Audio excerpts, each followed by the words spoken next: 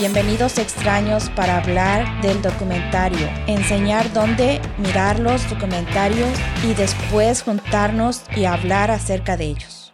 Buenos dias, ladies and gentlemen. Bienvenidos to another episode of Documentary. Thank you to all of our listeners and all of our friends for taking your weekly bus trip all the way across the border and joining us for this episode.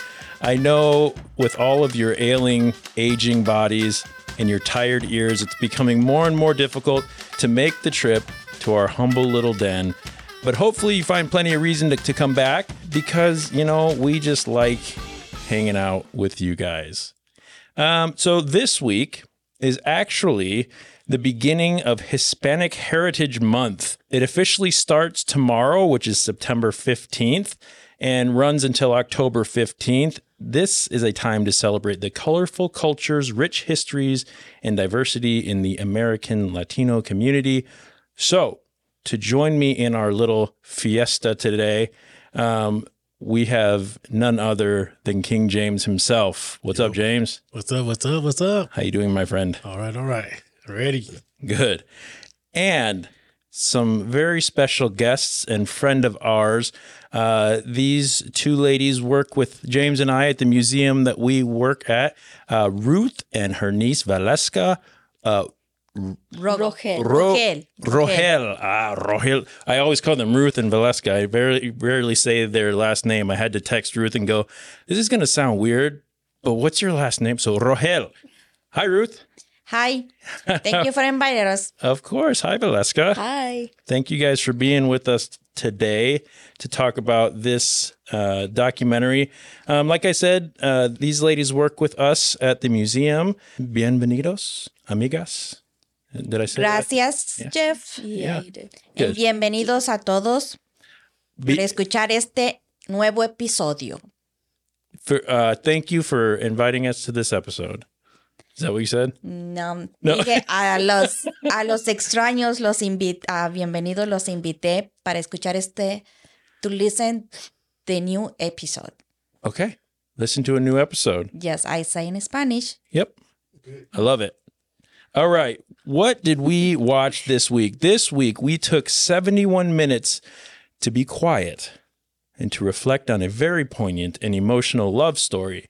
We watched the meditative and poetic documentary called What We Leave Behind. Abuelito, ¿por qué se queda aquí solo 1 o 2 días? Pues es que me gustaría verlo más. No, ¿sabes qué? No, pues hay tiempo. Abuelito fue un misterio para mí cuando era una niña. No sabía cómo hablar con él. ¿Qué le gustó de mi abuelita? Pues que le hablé y me dije que sí. La primera vez que vine a mi mamá, entonces pasaba en ahí el puente por favor, así. Y venía por muy seguido. Y ahorita ya no. ¿Cómo le hago con esto? Hay mucha gente que le acaba la vida y ni quien lo vaya. Pero lo visitan mucho y lo queremos mucho. ¿Quién sabe el último?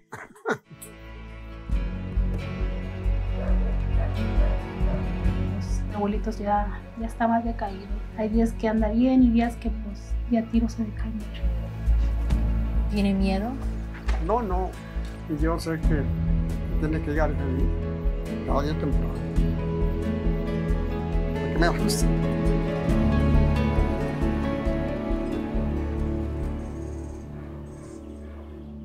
After a lifetime of bus rides to the United States to visit his children, Julian Moreno quietly starts building a house on an empty lot next to his home in rural Mexico. His granddaughter, Ileana Sosa, films his work and creates a personal and poetic love letter to him and his homeland through this beautiful film. This was directed by Ileana Sosa, written by Ileana Sosa and Isidore Bethel, produced by Ileana Sosa, Isidore Bethel, Katie Drake Bettner, and Fariha Zaman. This film was an Array, Border Child, Marcona Media production in association with Just Films Ford Foundation. Distributed by and streamed on Netflix, What We Leave Behind has 100% tomato meter on Rotten Tomatoes. Wow. With 9 reviews and a 94% audience score with fewer than 50 ratings. I could not find a negative review. Normally, the last couple episodes, I try to find a good review and a negative review to tell people about, but there really wasn't anything below like 8 or 9 stars for this one. But here's a couple good ones that I found. One of the 9 out of 10 star reviews from Sylvia Valdez says, "This movie was so simple. However, it captured something I can relate to when going to Mexico with my abuelos. To me, it captured something in their faces without them saying much.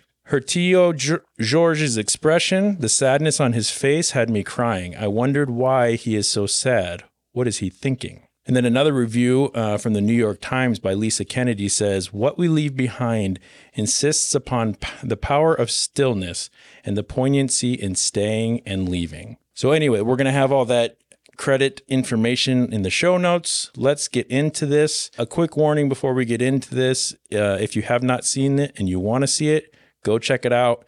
This is your spoiler alert. Go watch it, come back, and we will continue the conversation. Right on. Is anyone still listening? Oh, yeah. Okay, good.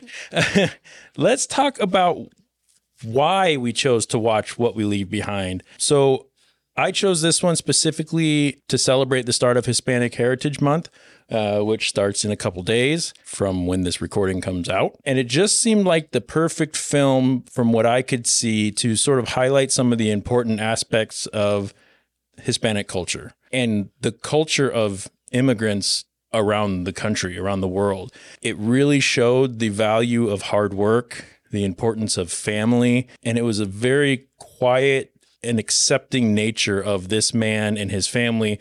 You do what you got to do and you don't complain attitude. And that's a lot of the Hispanic people that I've worked with. That's very ingrained. And Ruth, Valeska, you guys tell me if I'm wrong here, but that's very ingrained into that culture. Family is everything. And and you don't go anywhere without hard work. Do you agree? Is that kind of... Yes, I agree with that. Yeah.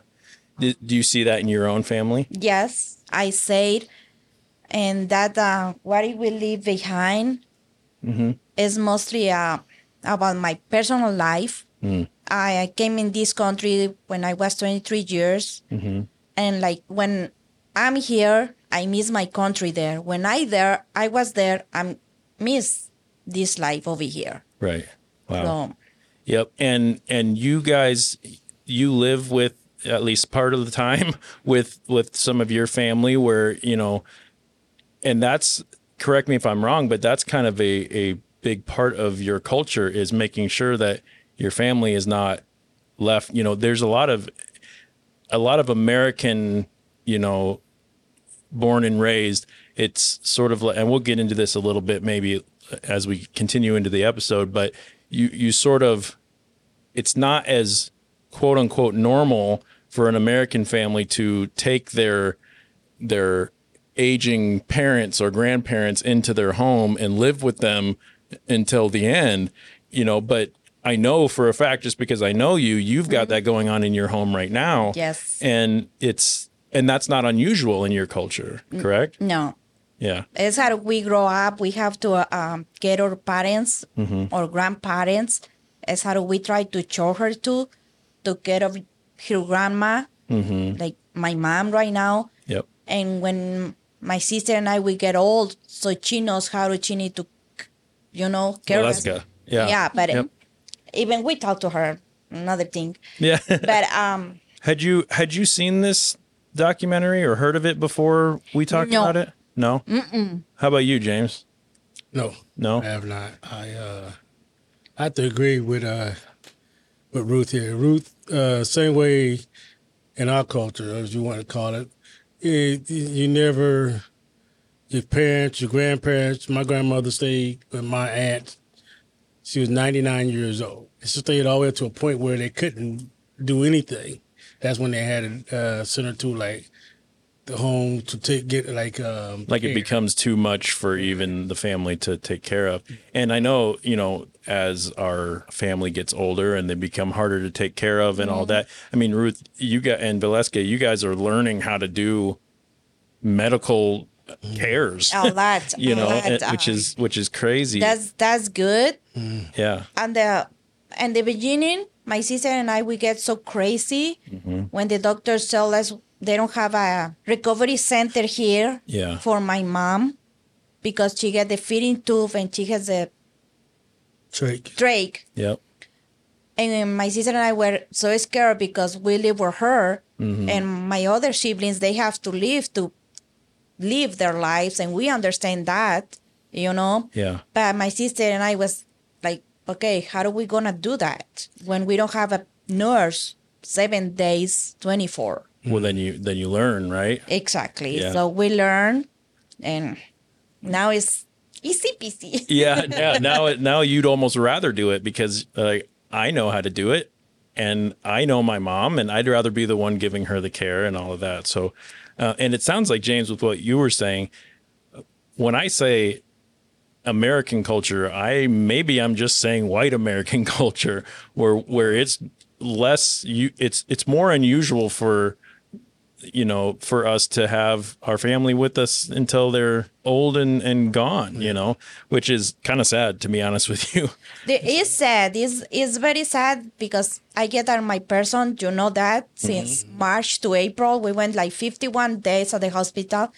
We went over there with my mom day and nights, and I don't miss any day even. Right. Thank you. Yeah. But my thing to tell to everyone is, listen, that episode, they need to care their parents. Yeah. What I learned with my mom, the doctors told us, if my mom is getting well, it's because she's at home. If we get her to the recovery center, She's maybe gonna start going downhill. she'll be down right now. Yeah. Because her family isn't around. They like it when we care about them. Yep. Right. You know. Well, it gives them reason to hang on and to keep fighting. My mom has the dementia and forever, but now since the doctor says since 2014, the dementias don't go.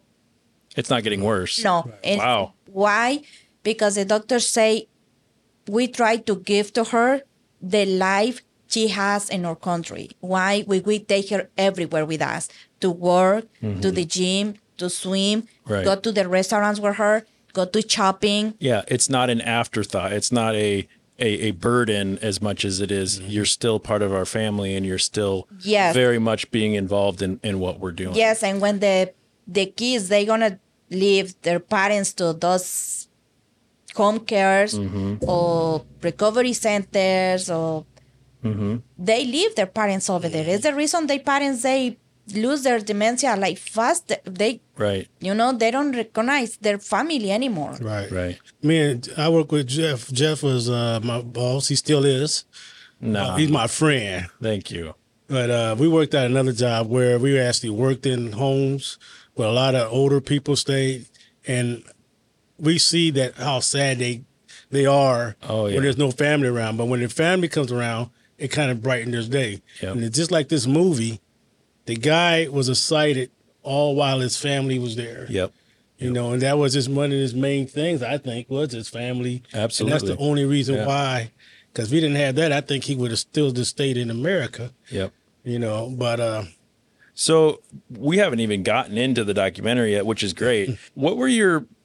Valeska, you were excited to watch this when we asked you, and I know that based on talking to you a little bit before this. So for all of our listeners, you are you're the next generation. So you're younger than any of us here. You are 13? Yeah. 13, yep. Did you have any predictions about this one before you actually watched it? And like, what did you think this was going to be about? Well, when I thought that it was going to be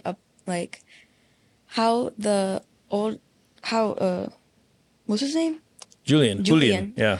How his life was in Mexico, and it kind of gave me thoughts about how my aunt's life and my grandma's life was in Mexico, and it kind of gave me like a perspective. Yeah. Of how it was for them, and how like it is over there, and how hard they have to work. Because you were 1 year old when your mom and aunt came to, or tia, mama and tia, right? Is that mother and aunt? Yeah. Right. When they came to the United States. Is that correct? No. No. We get here like 10 years before she born. She born in okay. Arkansas. So just from here, yes. Okay, so you were born in the United States. Yes. Okay, so you have no experience of how. Have you ever been to Mexico? No. No. Never. So you just hear stories and probably see pictures and things like that, I would imagine. So what you're saying is that this was a kind of an interesting look into what life is like for someone who goes back and forth. Yeah. Was there anything, and this is open to the whole group, was there anything that surprised you about this as far as like what your predictions were about the documentary and what it ended up being? Was there any surprises? Go ahead, James. I was surprised because I didn't think things were going to end like they ended. You know, I thought that his house was going to get built. Then his family was going to, I'm not going to tell the end yet, but I guess I did kind of. No, but that's all right. His family, I thought that they were all going to like do a celebration after they built his house. Right.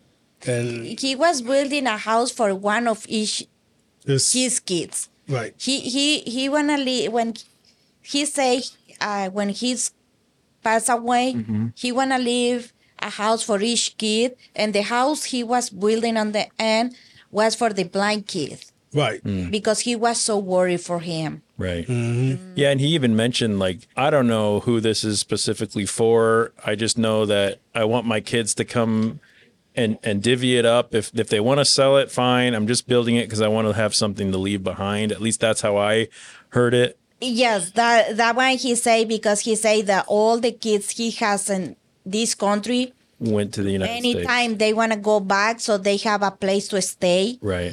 Yep. Which is huge. I mean, that's him in his final years trying to set up his family to have something nice. And, to me, that's pretty touching. And he's struggling to do the work but he's still making sure it gets done. For me, I expected, so when I read the description of the documentary, I thought it was going to show more of him going back and forth, but instead we picked up on his final trip back to Mexico. So he's been doing these trips back and forth on a bus every month for over 15 years. Every month he was going to El Paso, Texas, from Durango, I think. Durango. Thank you. Mexico, to visit his kids. And he says he would only go up there for like a day. Oh, 2 days. Yeah, a couple days. And just come and say hello and sit there for a little while and then turn around and go back to Mexico. And go back to U.S. Yeah. It's like, how do I say, when you have a lot of years living out of your country and you go back to your country, you don't feel comfortable over there anymore. Like when you were kids, like when you have your family there. Yeah. You don't feel comfortable and you want to come back right away. But you come back right away and you want to go back over there. Right. I don't know how to explain that. Yeah. But it's how do we feel. Yeah. He did say something like, I don't know, he's talking about himself. He went over there when he was young and got sick. Yeah. And they had to come back to the United States to get well. And then his mother told him, you'll never be able to survive over there. Yeah. I thought that was funny. Yep. That's another thing that's true. That happened to me. When I get here, I get sick like crazy. Just the difference in probably the food and the water, the weather, the air. Yeah. I don't know. Now I'm afraid to go over there because what if sick? If I get sick? Yeah. Wow. So we'll get into some more details about what we leave behind. I want to give, normally I give a quick synopsis of the documentary for those of you who maybe didn't watch it, or just as a recap for some of you who may have watched it a little while ago. At the age of 89, Julian takes one last bus ride to El Paso, Texas to visit his daughters and their children, a lengthy trip he has made without fail every month for decades. After returning to rural Mexico, he quietly starts building a house in the empty lot next to his home. In the absence of his physical visits, can this new house bridge the distance between his loved ones? Over several years, director Ileana Sosa films her grandfather's work, gently sifting through Julian's previously unspoken memories brought up by the construction projects and revealing both the daily pragmatism and poetry of his life. What we leave behind unfolds as a love letter to her grandfather, as well as an intimate and insightful exploration of Ileana's own relationship with him and his homeland. What did you guys overall think of this documentary? Did you like it? Valeska? I loved it. You loved it? Yeah. Ruth, overall, was this one that you... Yes. Yeah. Yeah. And it's how we live over there in our country. That are like everything. How do we build the houses? We don't have the big machines like you guys have over here. They do it by their own hands. Yep. And they don't have like architects like we do here. You're stacking bricks and putting them together, which is, their house looked more like what this basement looks like with stacked cinder blocks and whatnot, but it was still beautiful. It was still well built and, in some ways probably more rewarding because it's by the labor of your own sweat and blood, Right. So, yeah, I thought that was pretty cool. James, what about you, man? I really liked it because the stuff that they were doing over doing over there in Mexico is stuff that I grew up doing. I grew up separating the beans. My mother taught us the big old pot, separating the beans, the bad from the good. Yeah. Snapping peas, chickens. We had chickens in Omaha. We had chickens and stuff, and we had wild duck. We ate squirrel. We ate rabbit. We killed and cut and cleaned our own food and everything. It kind of like brought back childhood memories. Yeah, I have a lot of memories. Like he says, separating beans because every morning my mom sent us to do that for the beans. Every morning, like every day, we have to do that. What are you separating? Oh, because...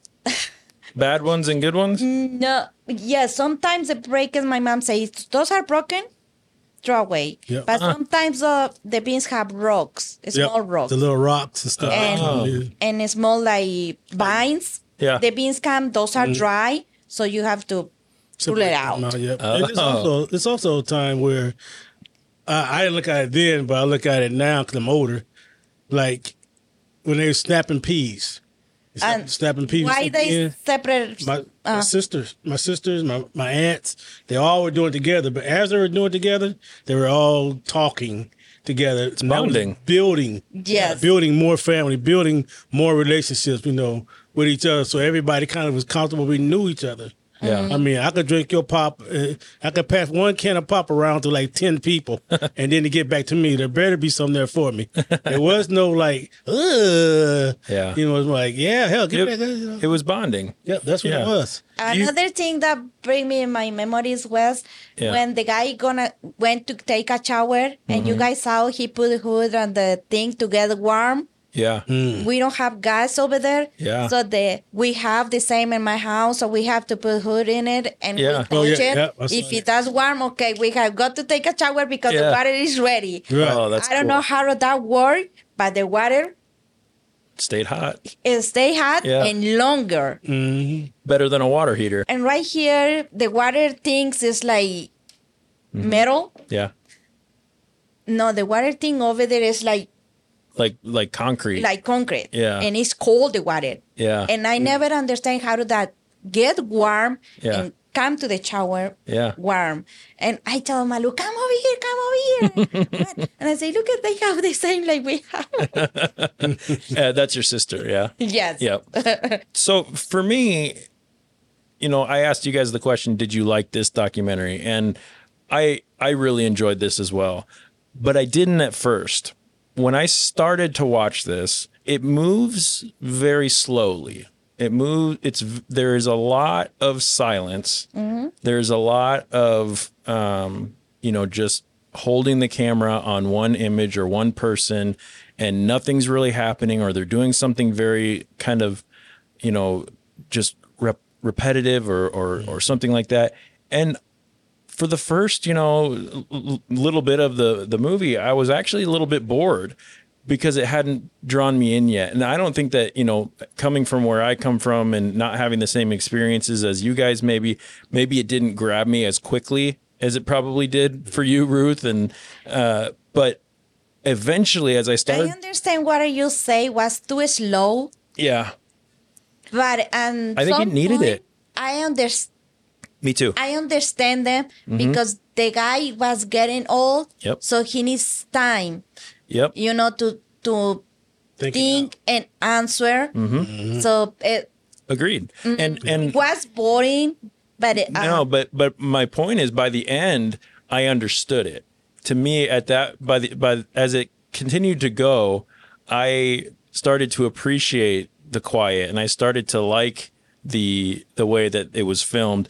It was more of a poem and less of an action movie. It wasn't intended to be bright and flashy and loud, where it would have really, I think, watered down or made the story not as interesting if it had a lot of music and a lot of narration and a lot of movement and flashy lights.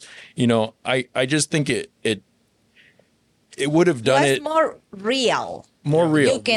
I can say that most real, like the life how he is over there, and I feel it that more real, like you say, no more too many cameras over here, actors, and what's the real life. I think that guy. I admire that Julian guy, because the guy was a hard worker. Even though he was that age, he was still throwing that. He was telling Jeff he was throwing that. He had a shovel, throwing the dirt. He said he's not afraid of hard work. What is it? Travato duro. He's not afraid of that. And when I was younger, I used to be just like him. I wouldn't even eat lunch. I would work to sun up to sundown. Sun up to sundown, because that's what we knew to do. Don't be afraid of it. Just do it. This is another good thing over there from our country. Like, no matter how old people is, they keep doing what they love to do. Right. Like they don't stop like here and sitting and not helping and things like that just aren't an option. Right. Do you feel, Valeska, like you are shown that in your family and because you were born and raised in the United States, a notoriously lazy country, right? Yeah. Where we, want to do the least amount of work and get the most payback for it, right? That's the American dream, right? That's right. in a lot of ways. And, I feel like my generation and before and after, it kind of ebbs and flows, and it depends on how you're raised. But do you feel like because of the family that you are in and that you are being raised in, do you appreciate that hard work, that work ethic? Or do you feel that? Or do you feel like you're kind of, I don't know, I'm not trying to set you up to give an answer that you don't want to admit to, but is that a big part of your life? Do you see your peers wanting a lot for nothing, where you're 13 years old and I see you helping out at the museum all the time, right? We don't have a lot of that, where your peers aren't going to work.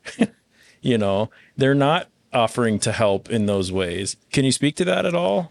Yeah, I feel like it's how their parents and the people that are around them teach them what to do. Like my aunt and mom, they tell me to work hard for what I want. And the other kids, their parents they work, or they just don't tell them to work hard for what they want and need. And they just rely on other people to do that, and they just... Yeah. Is that ever frustrating to you to see your friends that way? Or do you ever feel like, are you ever frustrated with and you don't have to tell your aunt this, but are you ever frustrated with your family going, my friends get everything that, they want and they don't have to work for it? Is it ever like a point of frustration for you? Not to this age, no. But when I was younger, kind of. Okay. But now I see that if I work hard, I can get the things I want. Yeah. And I get money, and I can use that to get stuff I need. Yeah.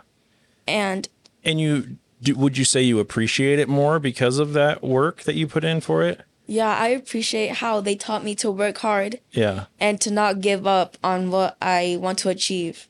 Yeah. Right. And that speaks highly of Ruth and Marilu, your mother. No, I also go through her school too. Yeah. Yes. This my girl right here. Yeah. And she get to school and I get to hear about her work that she does. And stuff. I feel so awful right now with her. So I'm sorry if I cry. No, you can. This is a safe space. You can. Emotions are welcome here. I promised her we go this summer for vacation. But what happened with my mom right now? And we have her all those months use hospitals back at home, sleep on the hospital, and she's too young.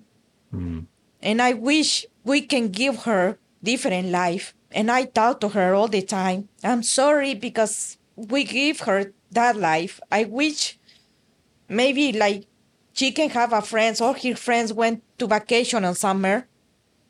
We don't take her anywhere. Like you guys say, we are working. And sometimes I feel awful. Like sometimes I say, Valeska, you go with me. And if you know, you can stay. I don't care. But she say, no, I'm coming. She's like that all the time. Yep. Well, and that speaks highly of both Valeska and the family that she comes from. And also I can say that these types of bonds and these memories and things like that, that's much more important than the family vacation.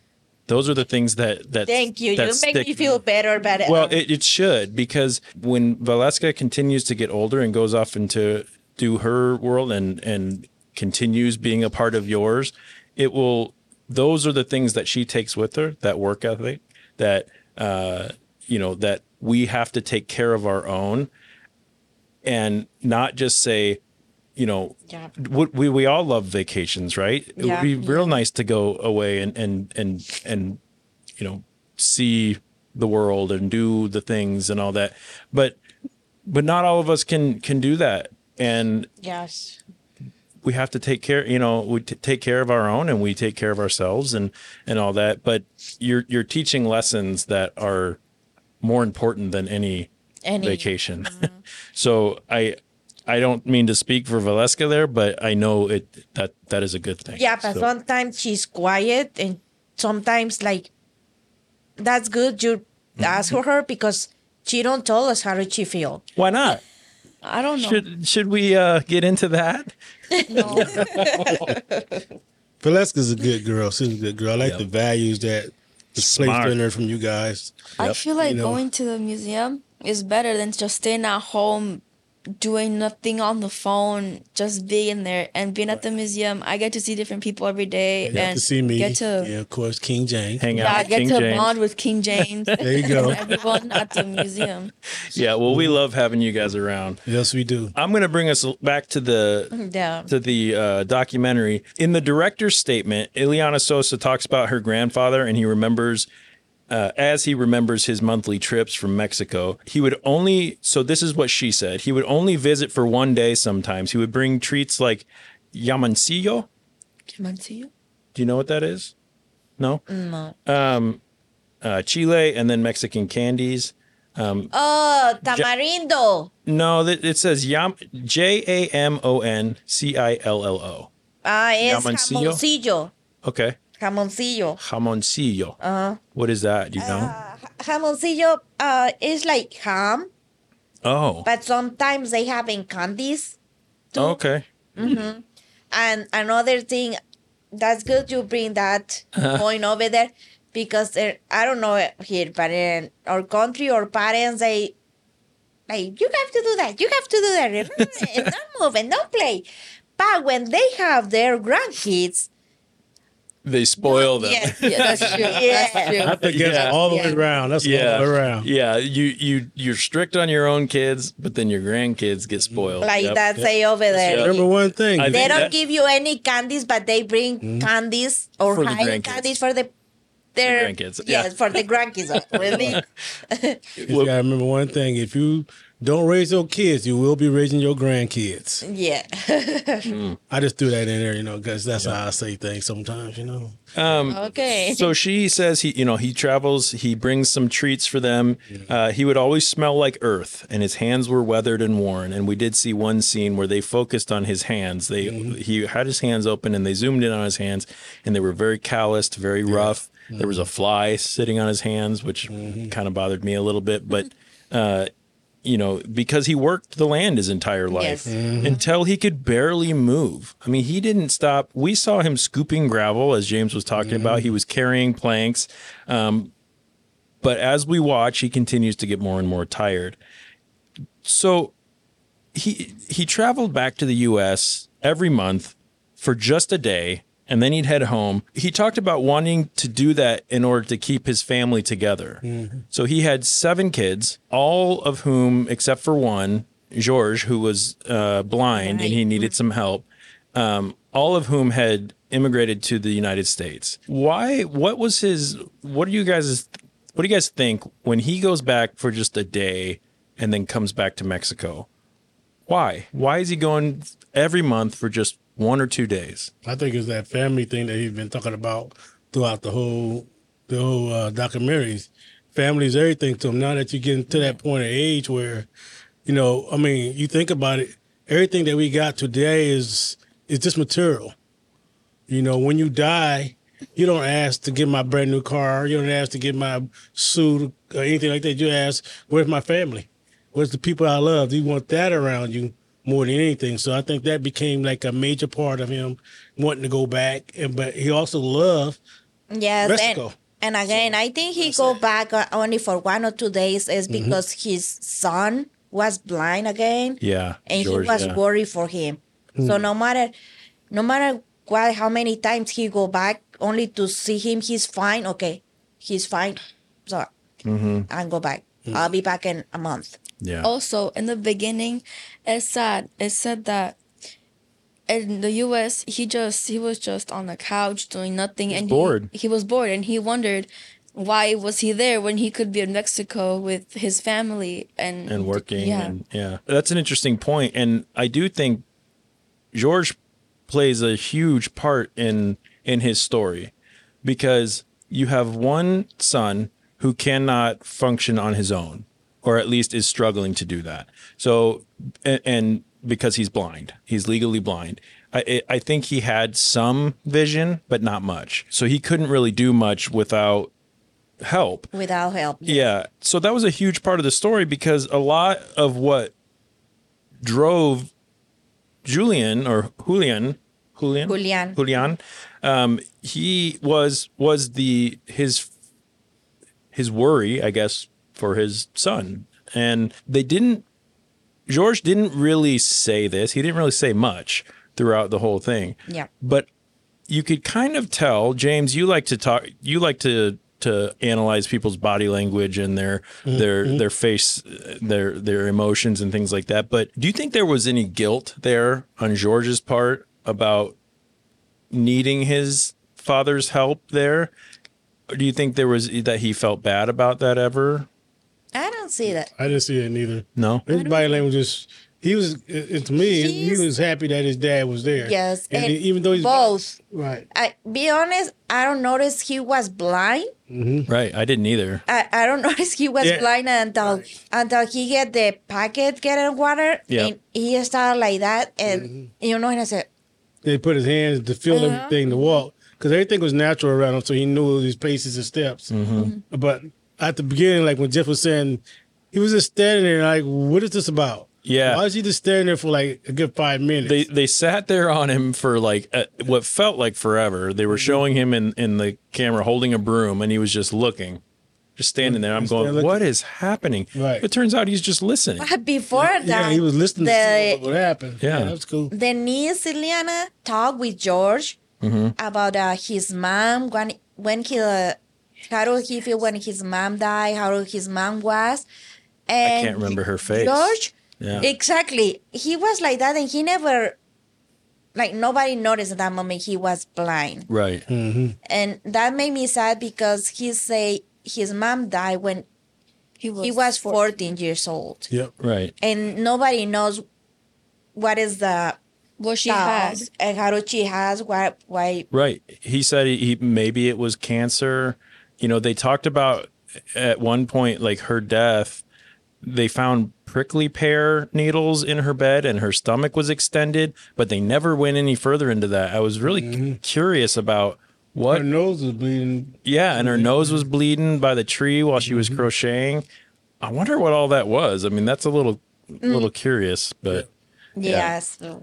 so the scenes where George and Julian were together was super sad. It was also really sweet because, but you also, I mean, you could write a sitcom or something about that. You know, the blind man and the old man. And the old man, both yes. need a cane. They both need each other. You know, and you know you show them walking around and all that. To me, that's like that's a fairy tale. Like that's a story. That's something you could write. You know, a novel about, just about the complexities. It's kind of like the blind man and the deaf man having to lead each other around, you know, in a way. Because I know you handed him a can of beer. They try to work together.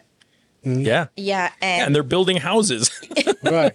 Like, what? That's amazing. Yeah. Because I'm going to the water thing, and George was feeling the water. Yep. And he's yelling, he said, the phone is raining. And Yep. Julian go run and answer Yep. the phone, and then I don't know what he's saying.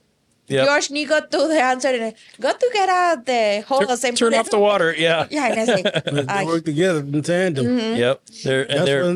That's one thing about the body language. At the end of it, his son, you can see it all on his face. He didn't say anything. He got up. His walk was a little off, like sadness. Yeah. His face, if you can cry tears, you would have cried tears then, because his face was super sad. And he just casually just walked on out. You know, just walked on out. And I'm like, wow. Yeah. That spoke some volumes right there to me. Yep. I would have felt the same way, but I would have had some tears rolling down.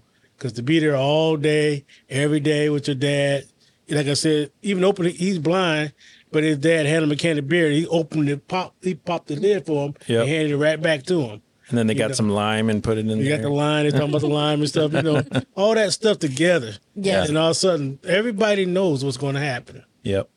And I seen it. And then when I saw the breathing, and I see this at the job. Yeah. Let's hold off on that a little bit because I want to get it to a few things before we get into the Julian's final hours. That's all right. So kind of back to Ileana's grandmother, Julian's late wife. She died when George was only 14. As we said, they never really explained exactly how she died, but Julian never remarried, and he was fairly young. Yeah, 45 years old when he was a widow. Yeah. And yeah. And, you know, all the kids eventually immigrated to the U.S. except for George. And in one scene, they did go to the cemetery to visit her grave. Oh, that's I have in my notes. What? Yeah. My notes. So, I want to talk to you, Ruth, about that. But, you know, so just so everyone knows what scene we're talking about, they went to the gravesite and they're kind of sweeping up and cleaning up. And they spent some time putting together some decorations and taking it there. And there was a lot of families at that cemetery. That's here is in Halloween. Okay. But over there in Mexico is el Día de Muertos. Right.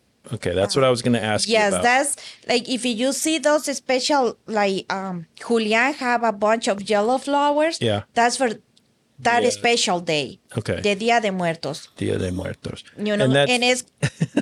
Valeska, you want to say something? Go ahead.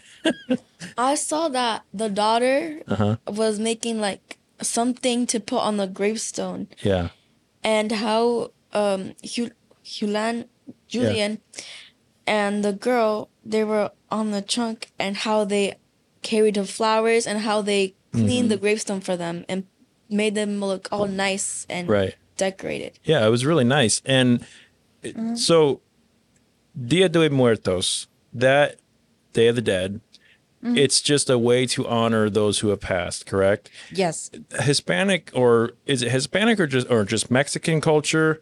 Is it in like all Mexico? Okay, Mexican, all Mexico, like Mexican everywhere. And is that more of a is it just a way to honor the dead? Is it a year-long thing? I know there's a lot of religious stuff that goes into that typically a Mexican culture is, and you correct me when I'm wrong, because clearly I'm not Mexican, but you are. So you tell me if I'm getting something wrong. But there's a lot of like Catholicism, like Catholics, and then belief that the way we treat the living will affect the way that, and correct me when I'm wrong, will affect the way that their next life is. Is that correct? Yes. So talk to me about Dia de Muertos, and what that means and why that was important in this documentary. Well, like I told you, the Dia de Muertos is like here Halloween and October 31st. Mm-hmm. Over there we have October 31st is for the kids in Mexico, Dia de Muertos, for the babies. Okay. You know? Yep. November 1st is for the adults. Okay, so and that's Dia de Muertos? That's Dia de Muertos for adults. But November 2nd is for everyone. So maybe a week before the Dia de Muertos, everyone's go to the cemetery and clean it all their relatives, stones, or some they don't have stones. Right. Why? Because all those stones are very expensive. Yeah. You know, so some don't have, and they have grass all everywhere, but the families come over and clean it up, all of it, because all those need to be have flowers, and the principal thing, they need to have a candle. Okay. The candle, my mom, she's alive still, thanks God. Yeah. But all people in our town, they say you need to put a candle for each one relative you is late. Why? Because on the November 2nd, all our relatives, they come over and they are praying around the cemetery, but they have their light. If you don't put a candle for them, so they are crying because you forget them. That, like, it's a tradition. Okay. It's like no, you say really religion. Cool. Sure. That's too on it. You know, like we raise like that. Yeah, that's really cool. Thank you for sharing. So to you, it wasn't surprising at all to see them, and a lot of people, you know, I've been to cemeteries to visit my family who's passed, but my culture just hasn't put as much weight on, you know, visiting that. You know, it's kind of and I don't like this. I feel like it is a little dismissive of the memory of a person. To go to a cemetery with that many people at other graves and whatnot, it's just not something that happens very often in American culture. And, you know, to me, it's kind of nice seeing the kids and the teenagers and the adults all there cleaning up. You know, if we all felt that way, our cemeteries probably would look a lot nicer.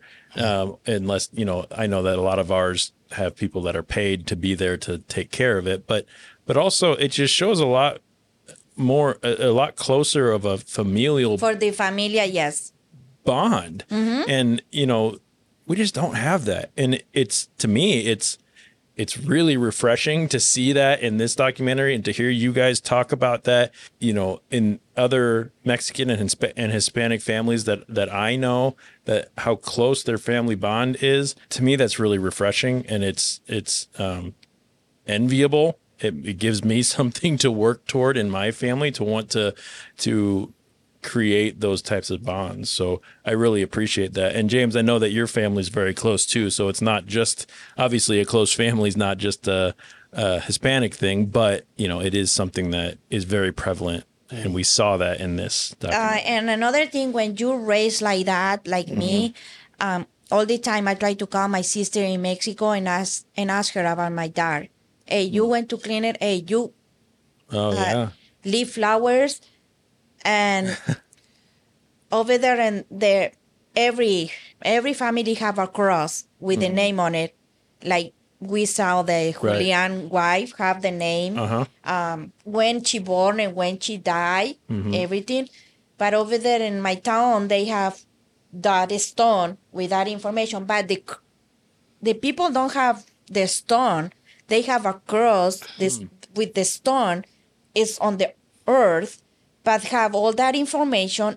And all the time I ask my sister, my dad have the stone, but I still have the cross too. But all the time I tell my sister, go to get a scarf, but it isn't a scarf. Maybe a scarf for the cross. Yeah. But there's it's like a special material. Okay. It's made for the cross to put it under the cross. Like silk or something like that? Something like silk, and those crosses on the ends, like, have angels or flowers. Yeah. But what happened with the rain, with the sun, all those get old. Yeah, they start to wear out. Yes. Yeah. So I call my sister and say, go to another check one. it. Yeah. Another one, and for my grandparents to get another one. Yep. Yeah, that's really cool. I mean, that just shows a lot of respect and memory for people that are no longer with us, and the impact that they had on our lives. And I just think that's really cool. And I love traditional stuff like that. Like, it's really neat. Thank you for sharing. Yeah, I talked with my mom yesterday because she wanna go to bury it in Mexico. But she does.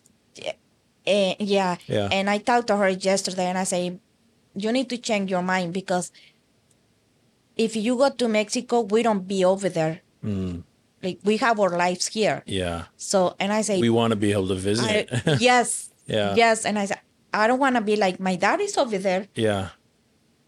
And that's hard. And it's hard. Yeah. And I say, and now you go over there? No. And I said, you have to be over here. And he say, okay, I'm going to. She'll think about it. Yeah. Yeah. Well, because that's good. It's very hard. Yeah, I'll bet.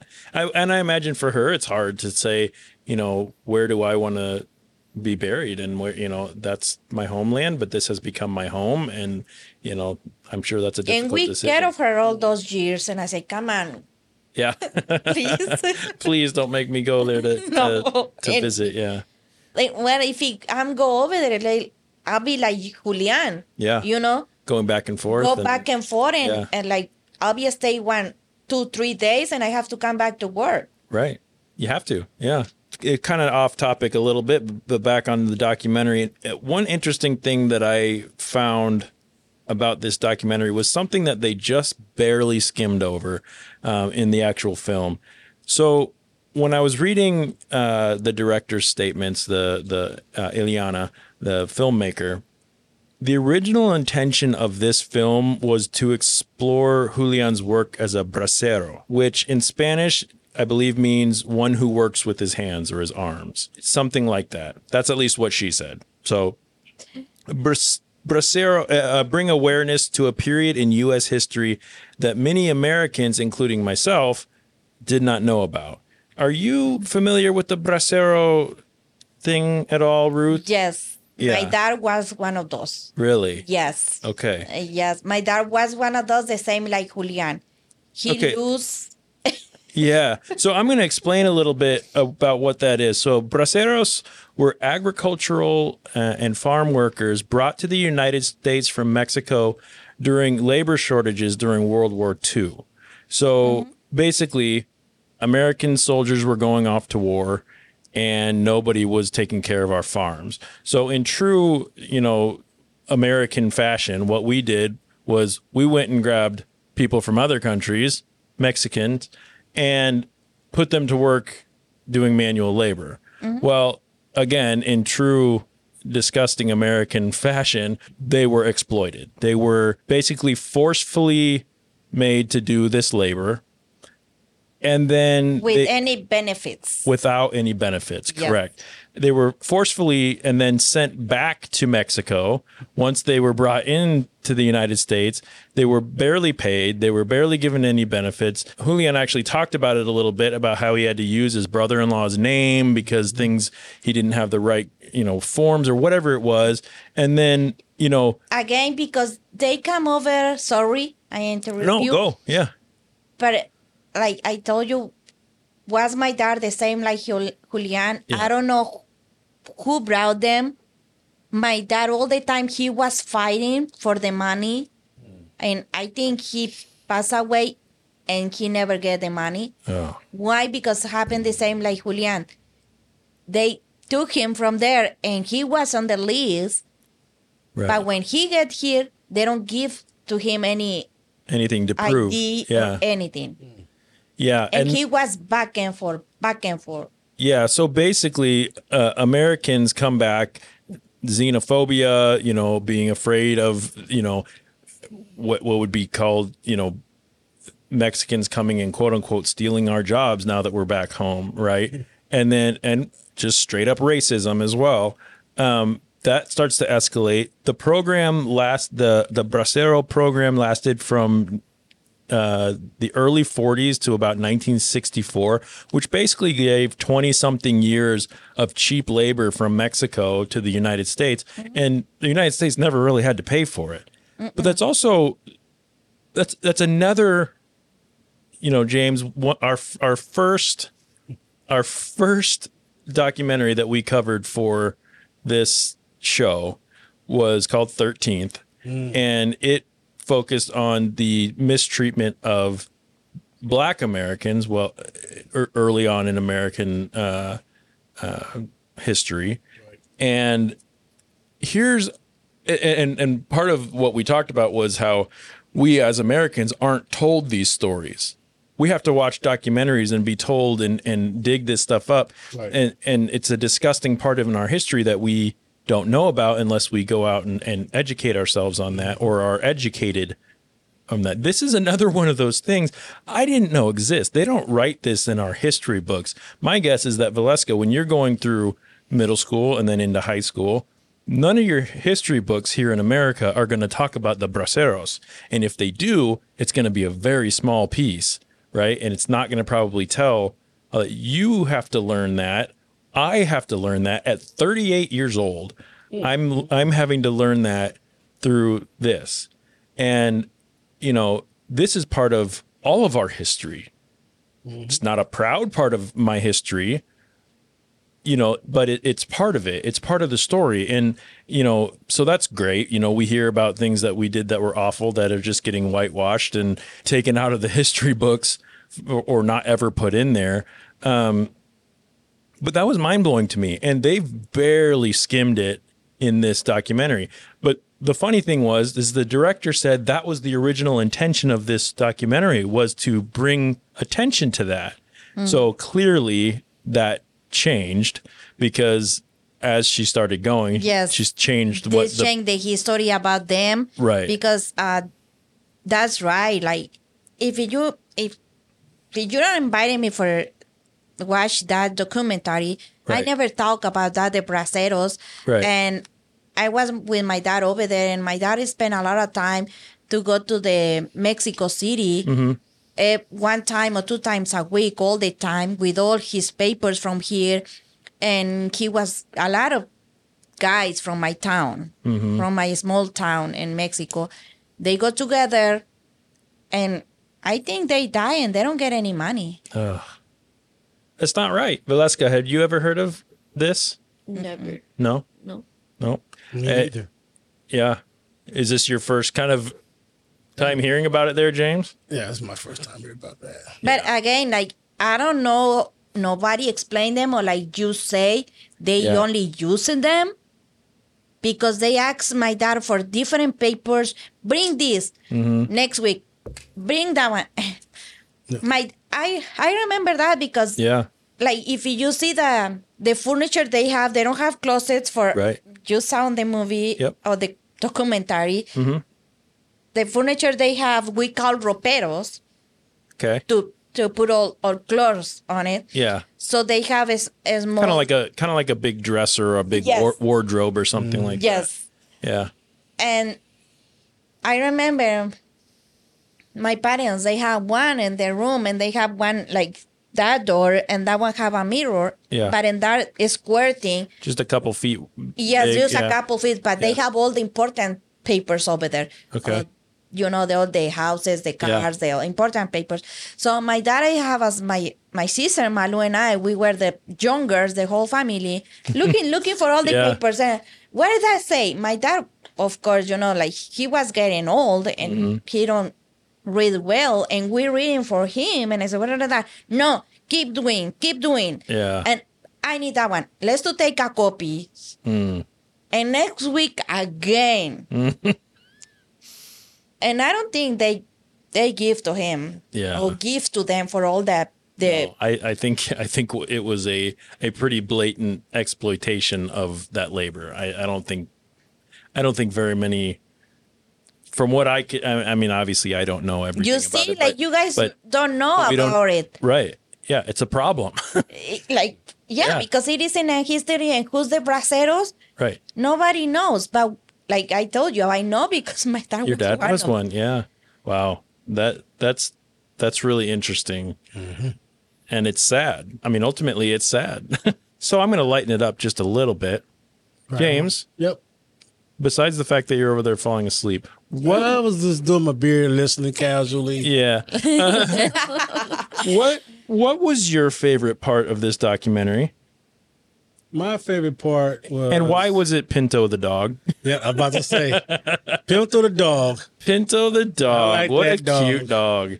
He had a big, like, bullseye dot on the side. Beautiful. Pinto the dog. The same name as we would call the horse, I just found that funny, and I was telling them that some of the Native American names are similar to some of the Hispanic names, Yeah. And I guess a lot of, you could say Native must have crossed over sometime in between. There's a lot of similarities in that culture. But my part was the dog, because the dog was, when the man was laying in the bed and the dog was laying out on the side.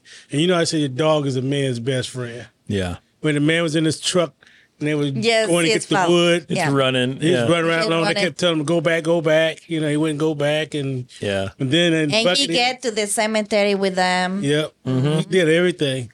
Yeah, there was very few scenes in that film that Pinto wasn't in it. Yeah. The dog was always there. It was really cool. He drank out the water out the bucket. I was talking with my cousin because my cousin, she said she's watched that, saw that before. And she said, you're going to cry and blah, blah, blah. So, but I was talking with her today at work about the Julian and the girl, they go on the truck because we ride like that. Yeah, right on the back of the truck. No. Yeah. We don't like to use the belt and go to sit down and be straight like that. No. Everyone's going the back on the truck. When I was a kid, we did that too. Rode down to my grandpa's garden, which was about 5 blocks long. And he did it all by himself mainly. So. Yeah, but Ruth, they were riding a little pickup on a gravel road. You drive a giant pickup truck and you go like 90 down the interstate. So that's a different story, okay? Oh, believe me. In our town. Yeah.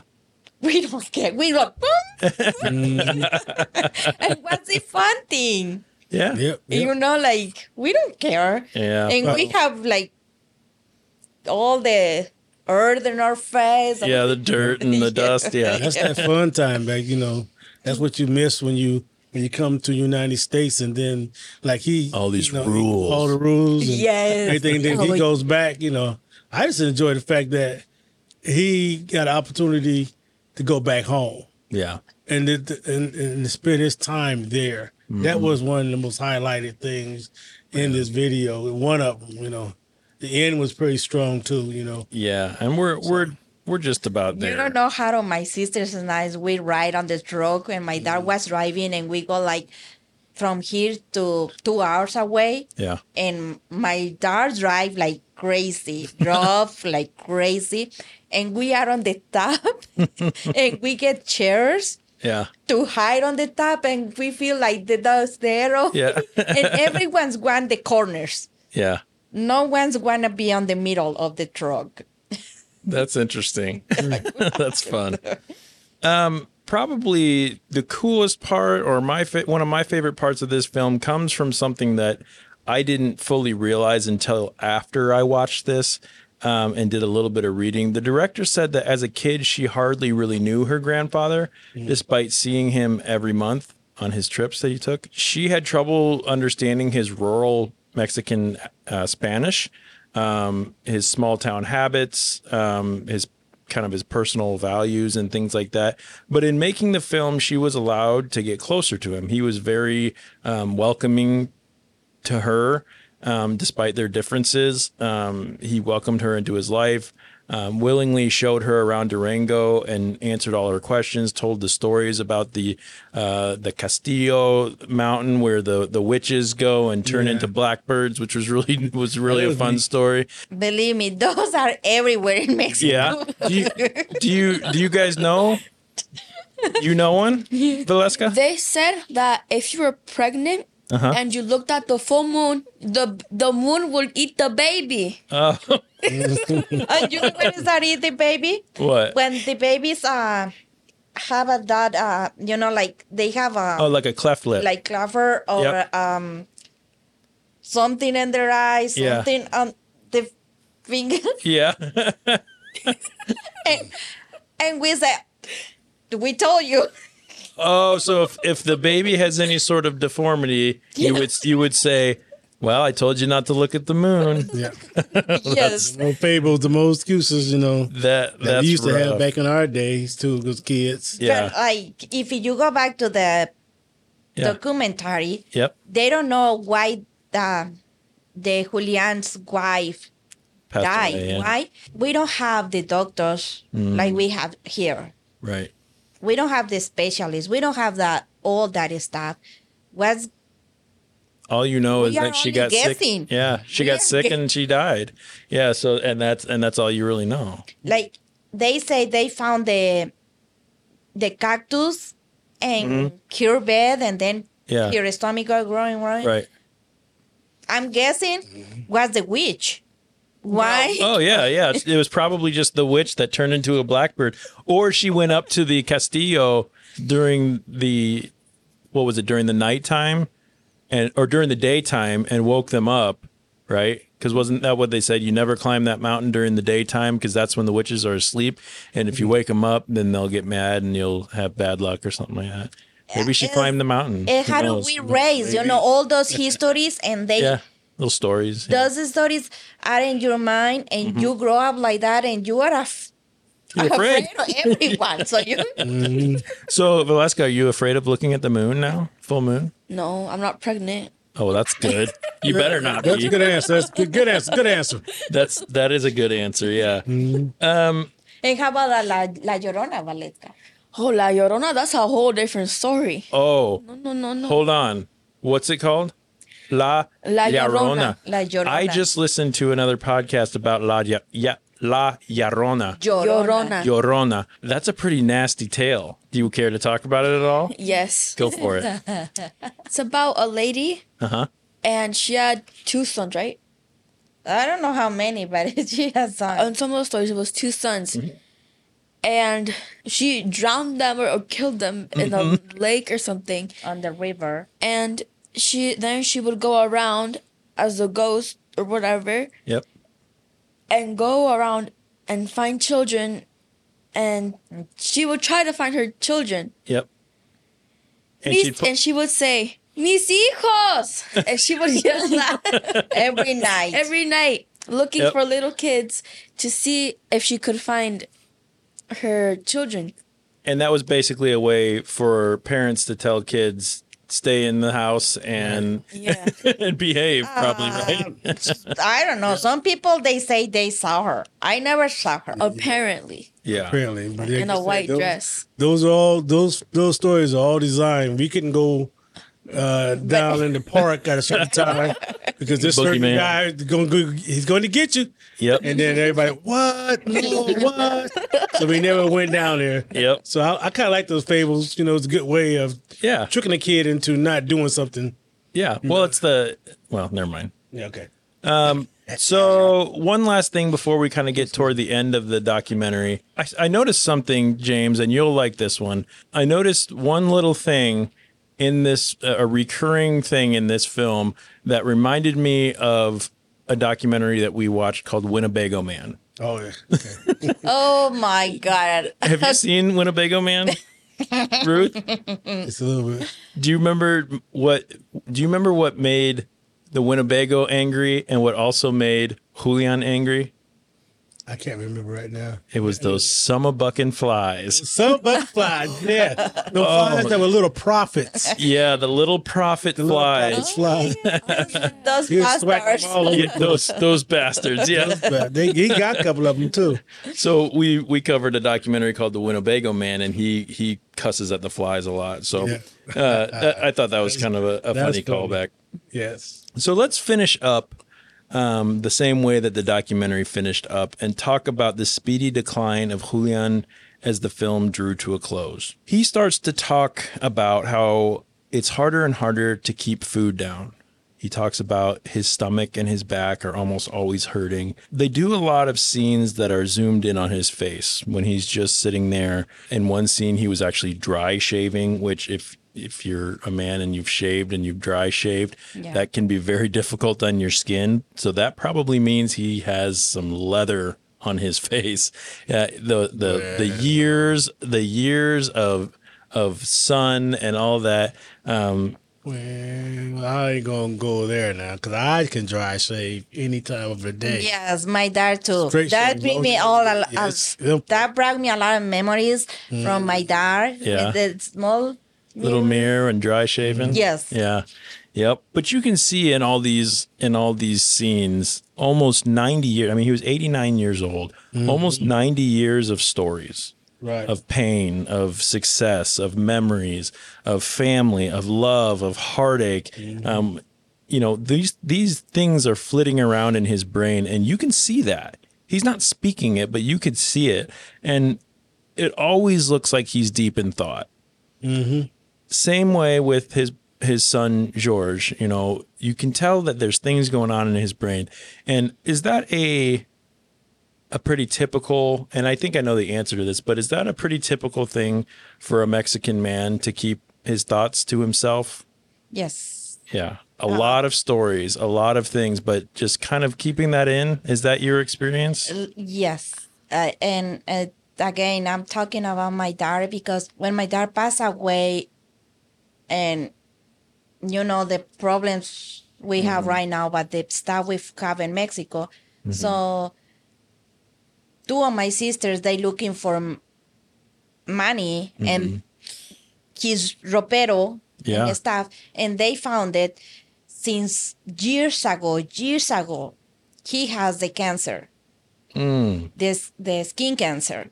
I never talked about And it. he never talked. We never find out until he's getting old. Wow. And That's that one heavy. was worse, and we can do anything. Yeah. And that's pretty typical, I think, to not want to admit the pain and admit the struggle and that sort of thing. And it really made. And I can't believe we don't notice. Right. Yeah. But if you spend your life holding those things in and not talking about them, then you get good at hiding those things, I think, It's more like he's just like, this stuff happens in life. Mm-hmm. Things go on. Yeah. I just can't let this stop me. I got to keep moving forward. Yep. And that's basically how people. Yeah, and it made for a very somber ending to this documentary. No, we know my dad was for the son because he was like Julian. Yeah. He was working on the avocado acres. He was on the peaches acres, on the corn. We grew up with all that, like a farm. Right.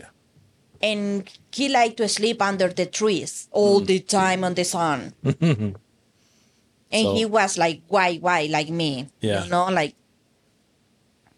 Yeah. That'll do some damage to you. And apparently it And did. it was early. Really, I don't know which age, but he passed away and when he was 74 years old. Wow. So was like Yeah. maybe 50, I Yep. guess. Wow. I don't know.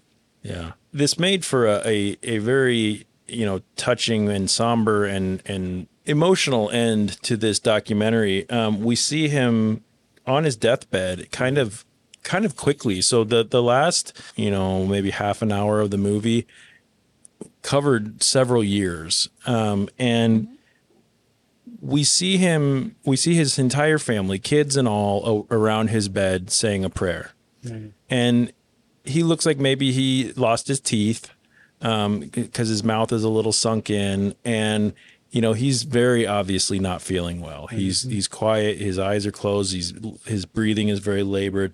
The kids are in tears. This man is loved. There is a love in this room that you can feel. And I really hope that he felt that in his final hours as well. His breathing is labored. His daughter and granddaughter are there.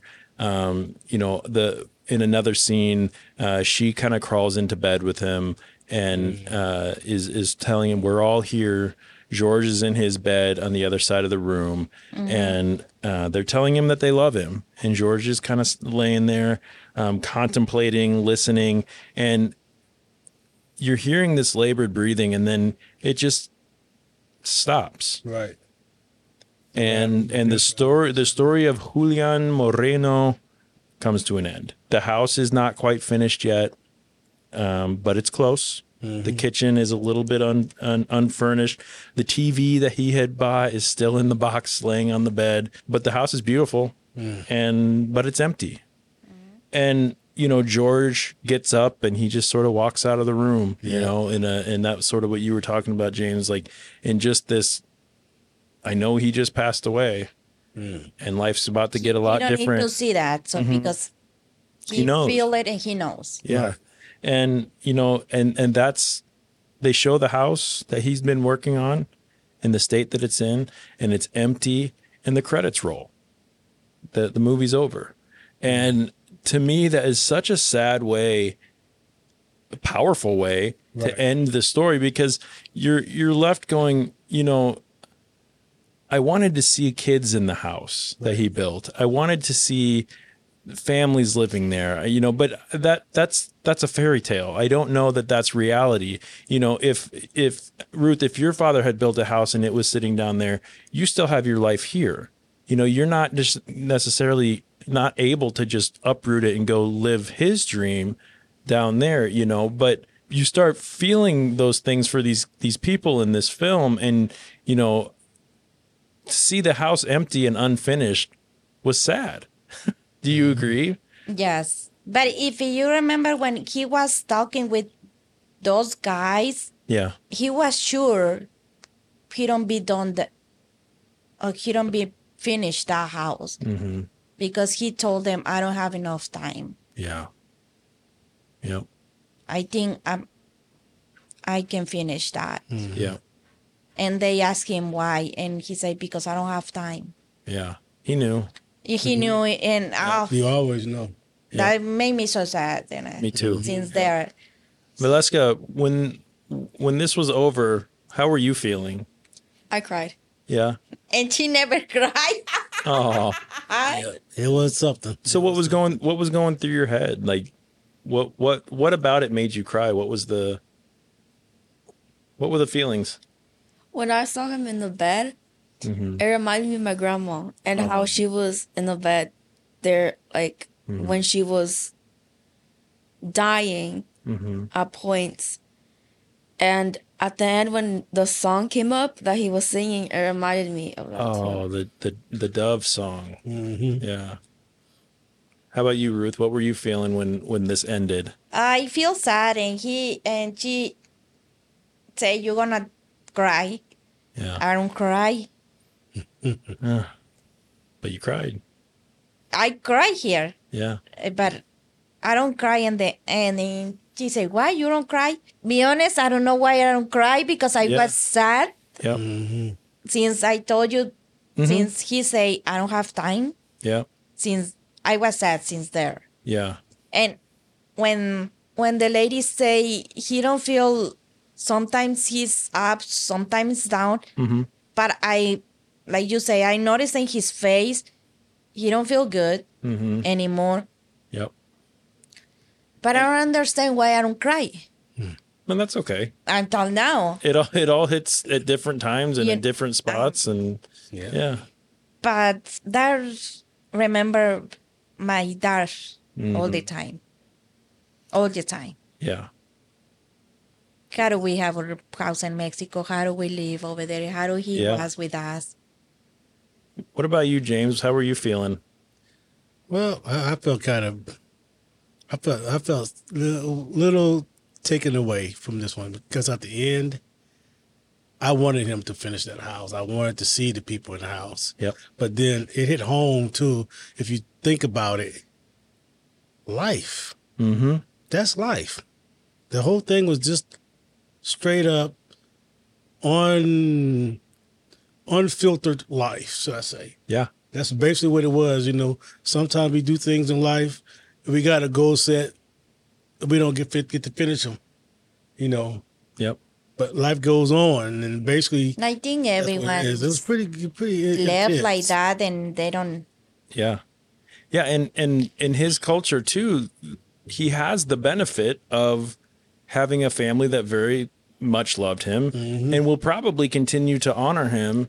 This film, the fact that the four of us are sitting here and the listeners that are listening to this are talking about him, Yeah. his memory is alive. Not everybody gets that. So I think that's a huge honor. Yes, that's a good thing for everyone's looking this Right. documentary. Why? Because, like you say, that's a good learn Yep. for our whatever past. Yep. We need to have them in our memories, and they never die, Right. and Right. they And never he's- gone. Right. He was surrounded. He was. Yeah. Remember when he was like, people die, they don't have nobody, they just get buried. Yep. And Yes. that's one of the things he did not want. Right. And that's not what he got either, which I'm happy that I am was. too.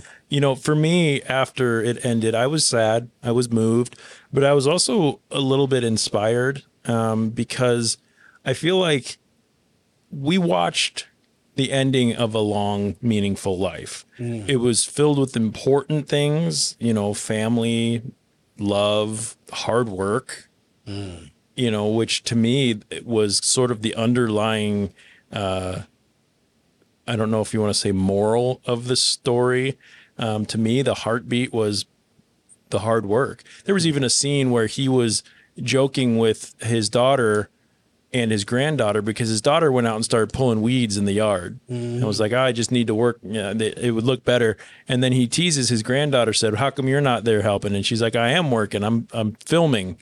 And he's like, oh, that's a different kind of work where you don't really have to work, but it sort of gave the, a little bit of a glimpse into what, that work ethic, that hard work, like set the camera down and go help pull weeds, Now, obviously they were joking with each other and he was fine, but you also witnessed the end of his pain, and the death of his spouse hit him hard. The migrating of his children away from home, that hit him hard. That's one thing. Maybe we are in the end, but right now it's coming in my mind. Like all the time, he say he has pain in his stomach, Yeah. and like I told you, where is the doctors? Like we don't have. You have someone rubbing oils on his stomach. Same thing. And that's about it. That's what it is. That's all. Yeah. Yeah. Like, Yeah. And I who told you, like the knows? wish things, Yeah. because Yeah. put that'll be help.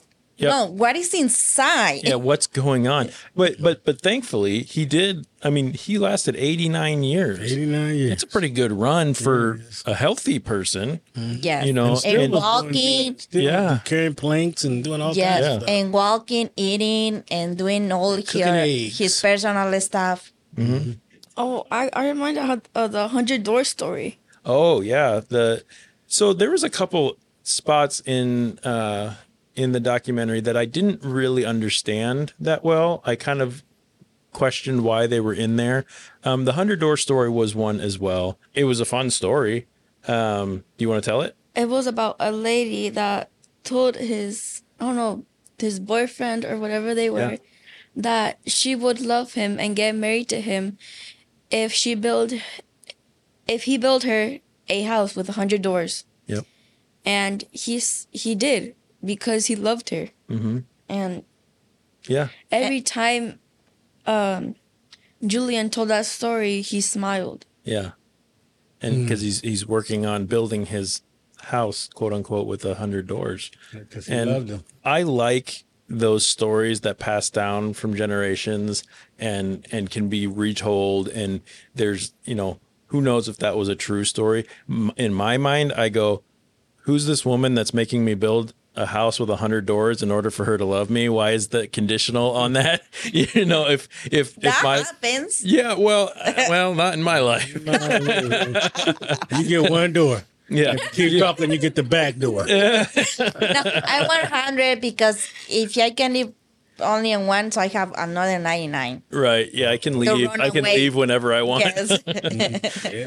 But as Julian's life ends, ultimately that's the way that we all want to go. A nice long life full of family and love and things to be proud of. But it's still incredibly hard to watch. It's hard to hear those last breaths. It's hard to know that they were in pain. And it's a scary thing sometimes to consider those sort of things. Right. Overall, I think this was a very nice documentary. I think it was very well made. It did lack a little bit of content in the storytelling, in my opinion, only because some of the best facts that I heard were when I read her story afterwards. We didn't get a lot about the braceros. We didn't get a lot about, the reason she wanted to make this documentary. We didn't get a lot about how well she knew her grandfather, beforehand. But knowing those things really added to the story to me. And I'm not sure how they would have added that in to the documentary. I don't know. I do like to get the full story from a film. So if I had a criticism about this one, it would be that they spent a lot of time in quiet, which was good, but they also could have maybe used some of that to add a little bit of backstory and whatnot. It's just a small criticism, but nothing that takes away of. Yeah, maybe, if they do how do they make some movies back and forth? Yeah. So maybe people can understand better. Like people like you guys. Yep. Like, because for me it was perfect. But Yeah. But you have the history. You have those same type of experiences, and that, yes. Where for me, I need a little more to understand. Yes. Yeah. Mm-hmm. No, that's a good point. Yeah. I just want to know what you mean by you guys. No, I'm just kidding. I'm gonna say you Americans. No, Americans, Valeska too, because even children, kids, the kids, they need to know history. Well, yes, that's it. Where their parents come from, ancestors. Yeah. Exactly. Yep. It gives them purpose, even more purpose when you know. Why? Because when they get here and they don't see how do the parents live in their country, right, without all that technology, without and they grow up here with everything, they don't appreciate everything, like everything they have, right, is thanks for what they parents raise. Right. Valeska, do you feel like it was helpful for you to see this in this documentary? Do you feel like, you strike me as the kind of person who, you've already mentioned how much you appreciate the work and the things like that. But do you feel like it was helpful at all to you to see this film and this world and this type of story?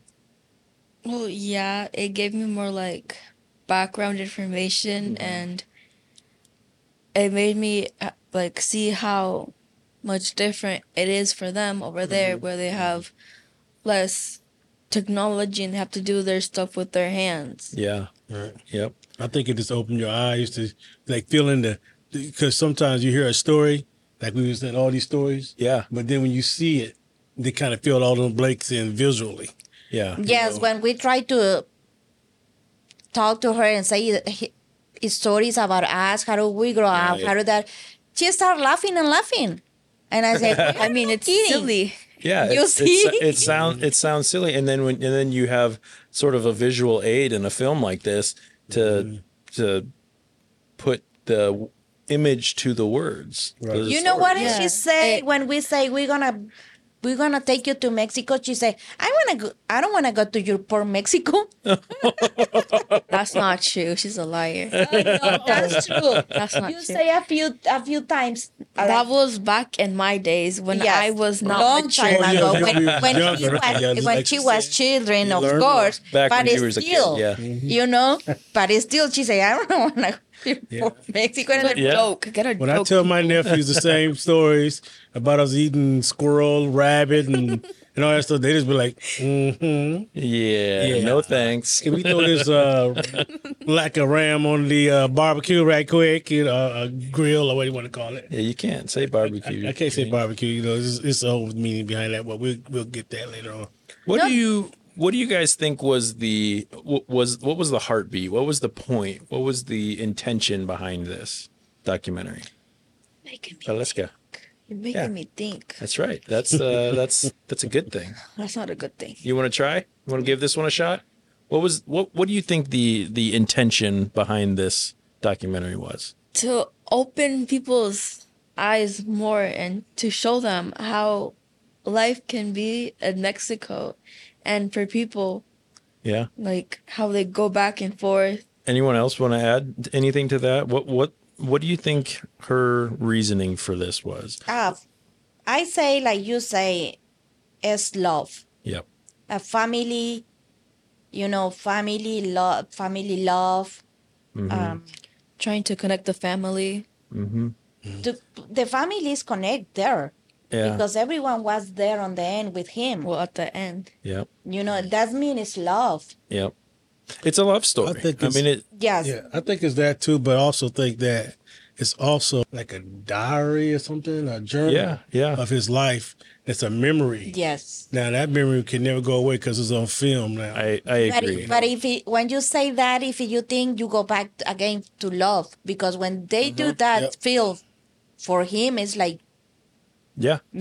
It's immortalizing not just a man, but a family and a culture and a whole just that family, culture, love. It is a love story. It's a love poem. I feel like, and I hate to put words into Ileana Sosa's mouth here, but I feel like this was made by her for her family. Mm-hmm. And it just so happened that it was able to reach other people like us as well. Yes. It probably would have been just as meaningful to her if it never left their home. She made the film, they put it on their own TV and they watch it or their computer or whatever, and it's still impactful. Right. I mean, that's the same reason we keep photo albums or pictures on our phones or things like that to remind us of our past, of the things we did, of the love that we had. It triggers memories in us that might not come organically. You go scrolling through, old pictures in an old computer, or if you open up a photo album from your grandmother or something like that, those are things that are bringing back memories and showing into a world that is, either you weren't a part of, but it was a big part of where you came from. So I think that this was important for her and her family, but it also was a really cool look into another person's world, and it was done in a really subtle but beautiful way, in my opinion. Okay, so like you say, look at what my sister found me. So she's showing us a picture of couple trucks. Those are my dart trucks. They are my parents. Okay. My sister Malu is with my mom. Yeah. And I'm with my dad. Will you send that to me? Yes. I'll put it up on social media if you're okay with that. No, that's fine. When we that's fine. Just because when you say those old pictures, yeah, have an old Yeah. picture. Yeah, I'll And put that if up. you guys look, our house in Mexico Yeah. this is still the same. Yeah. Yes, it's That's the really cool. concrete, and Yep. my dad built the house. Yeah. With his own hands. Yes, Yep. That's and really cool. with his friends, and there are no architects. Okay? Yeah. Yeah. And you guys don't believe that house. That's the 2 floors. Yep. But on the second floor we have a big Okay. it isn't like concrete. It's like a big wood, like that big but taller, and it's holding the house Like a big beam kind of thing. forever. Oh, yeah, the cross beams that go on the basement floor. Yes. Yeah. Oh, that's cool. And I say, and all the time I ask my dad, why do you have that in? What is? It's holding the is- house up. And he says, he's holding the house. And I say, no. And he say, try to take it off and we don't have house anymore. And I say, no, thank you. I believe you. Yeah. All right. So we have come to the end of our show where we will talk about a rating, an official documentary rating. Each crew member each week scores the documentary on a scale of 1 to 10 items, with 1 being as bad as buying the wrong size planks for the house you're building, and 10 being as great as Pinto drinking water out of a mop bucket. The item it's cute, right? Yes. The item that's used for scoring changes each week depending on the content of the documentary that we watched. This week, we will be using, just like Little Pinto, a perro, or is it a perrito? Perrito. Perrito. Let's do perritos instead as our rating item. So let's start with Ruth. Ruth, how many perritos do you rate What We Leave Behind? Oh my God. Why you ask me that? I have my 3 babies. Dog, what? No, what's the rating? What's your rating for the documentary? The rating, Yep. I love it. 10. Let 10 me tell you why. perritos, Because yep. the perrito, the pinto, and I just brought the packet when it's something you guys need to know. Okay. When the waters come out over there in Mexico, come out from the hose, it's like cold, like Oh, yeah. cold. It's the best water It's ever. like well water. Yes, Oh, yeah. it's yes, that's a wild water, and it's cold, and it's so good. So it's the reason Pinto do that. Okay. So 10 perritos from Ruth. Valeska. 9 perritos. 9 perritos. 11. 19. James, how I many gave 7. perritos? Okay. 7 people. I really liked it. You know, Yep. I might even give me a dog. Jeff, I gave this documentary 6 perritos. And I kind of feel like maybe that's a little low, but I already landed on that. The only thing that like I said, without a little backstory, it wouldn't have been as impactful for me, but it was really well done and a nice look into that culture and to that family. So 6 perritos. So after averaging everyone's scores, the official documentary rating for What We Leave Behind is 8 perritos. I want to thank all our listeners. No, that's pretty good. I want to thank everybody for tuning in this week. Special gracias to Ruth and Valeska for joining us for this episode. You guys are the best. We like hanging out with you. As always, thanks, Mr. King James. well, we miss the wine. I like to say, Next time, bring the wine, you said? I like to say thank you to the Hispanic people that come in America, and that all the things that they bring, the cultures, the food, and everything that they bring. I really enjoy a lot of it. So thank you for that. Yes. I want all of you to know that if you build me a house, I will come live in it. So, Valeska, start working on building a house for me.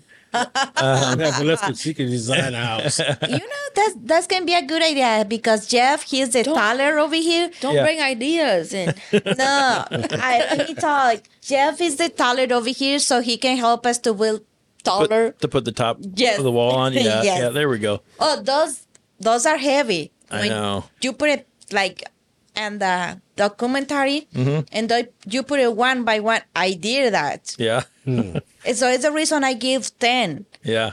Because It's a lot of work. everything is a lot of work. But you didn't hear any complaining either. No. No. That's right. Surprisingly, I was complain nice. a lot myself, Yeah, you do. I do complain a lot, but, I still get my work in, you know what I'm saying? All right. So happy Hispanic Heritage Month, everyone. Let's talk about next week's episode. For next week, we will be jumping into our station wagons, grabbing our rain ponchos and our video cameras, and heading out into the fields to try to capture footage of some of the biggest storms around. That's right, ladies and gentlemen. We're going to be watching a documentary called The Storm Chasing Anthology.